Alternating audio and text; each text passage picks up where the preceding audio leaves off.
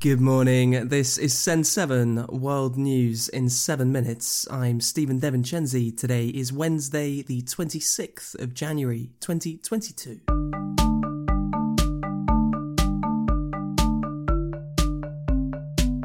Starting in Europe today, Russia has blamed the United States and NATO for rising tension around Ukraine.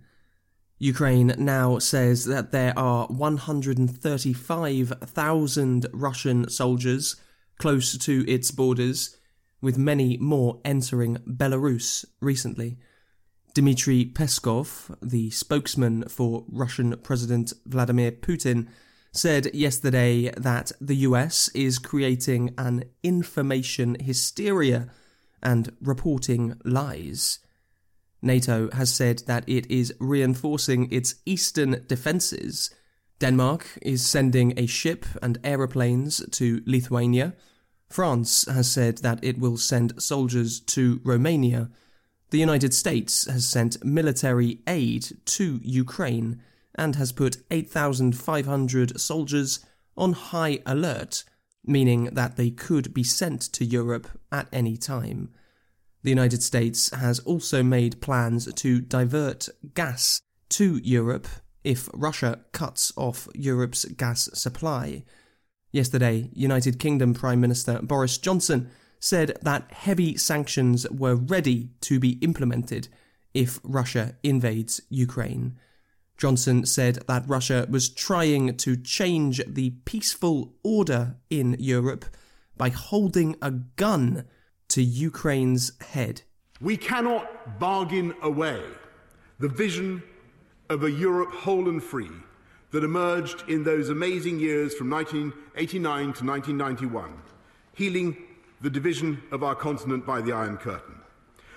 We will not reopen that divide by agreeing to overturn the European security order because Russia has placed a gun to Ukraine's head. Nor can we accept the doctrine implicit in Russian proposals that all states are sovereign, but some are more sovereign than others. In the United Kingdom, the police are investigating parties held in government buildings during lockdown.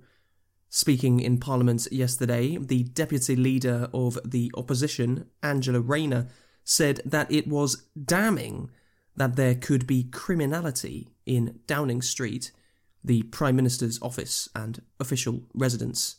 So it seems, Mr. Speaker, potential criminality has been found in Downing Street. What a truly damning reflection on our nation's very highest office. Asia. Iran has given a French man 8 years in jail for spying. Benjamin Briere was arrested in May 2020 when he was flying a remote-controlled helicopter near the border with Turkmenistan. Briere was also given 8 months in jail for propaganda against Iran's Islamic system. The French Foreign Ministry has called the sentence unacceptable. Japan is expected to announce new coronavirus restrictions today as it reports more new infections than ever before during the pandemic. More than 70% of Japan is expected to be under new restrictions. In Indonesia, there was a deadly fire in a nightclub in West Papua. Khadija Tahir reports. In the Indonesian province of West Papua, a fire at a nightclub has killed 19 people. According to local authorities, a fight broke out in the nightclub between two rival groups in Sorong city. Police tried to evacuate the building after one person was stabbed to death and a fire started on the club's first floor. Firefighters managed to extinguish the blaze by yesterday morning and confirmed the death of 18 people. Police are still monitoring the area. Africa. In Cameroon, 8 people died and many more were injured during a stampede before an African Cup of Nations football match. Confederation of African Football President Patrice Motsepe said yesterday that many people tried to enter the stadium without a ticket. The match between hosts Cameroon and the Comoros continued despite the disaster. However, Motsepe has said that matches at the Olembe Stadium would be suspended.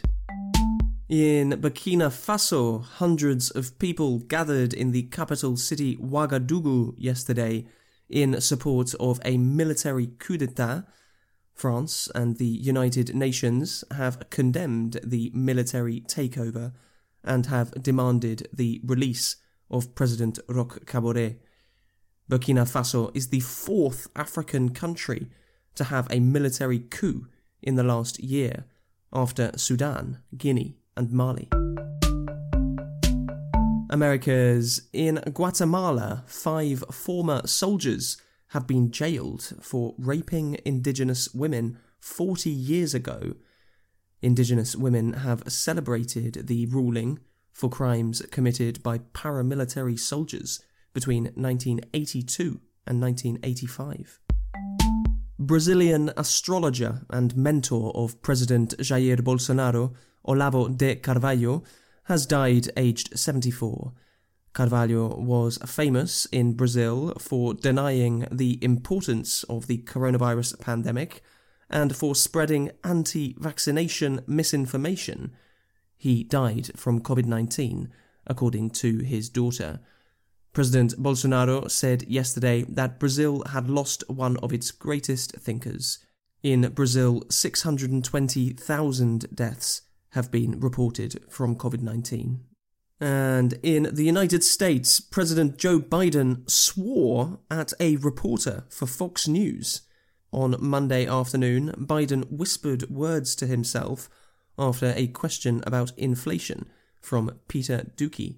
More inflation. What a stupid son of a bitch. Doocy said yesterday that Biden had called him to apologise. That's all for today. A massive thank you to Carl in Japan for becoming our newest supporter. If you find this podcast valuable, then you can support us at send7.org/support. I'm Stephen DeVincenzi. Tomorrow you will be with Juliet Martin. Have a great day.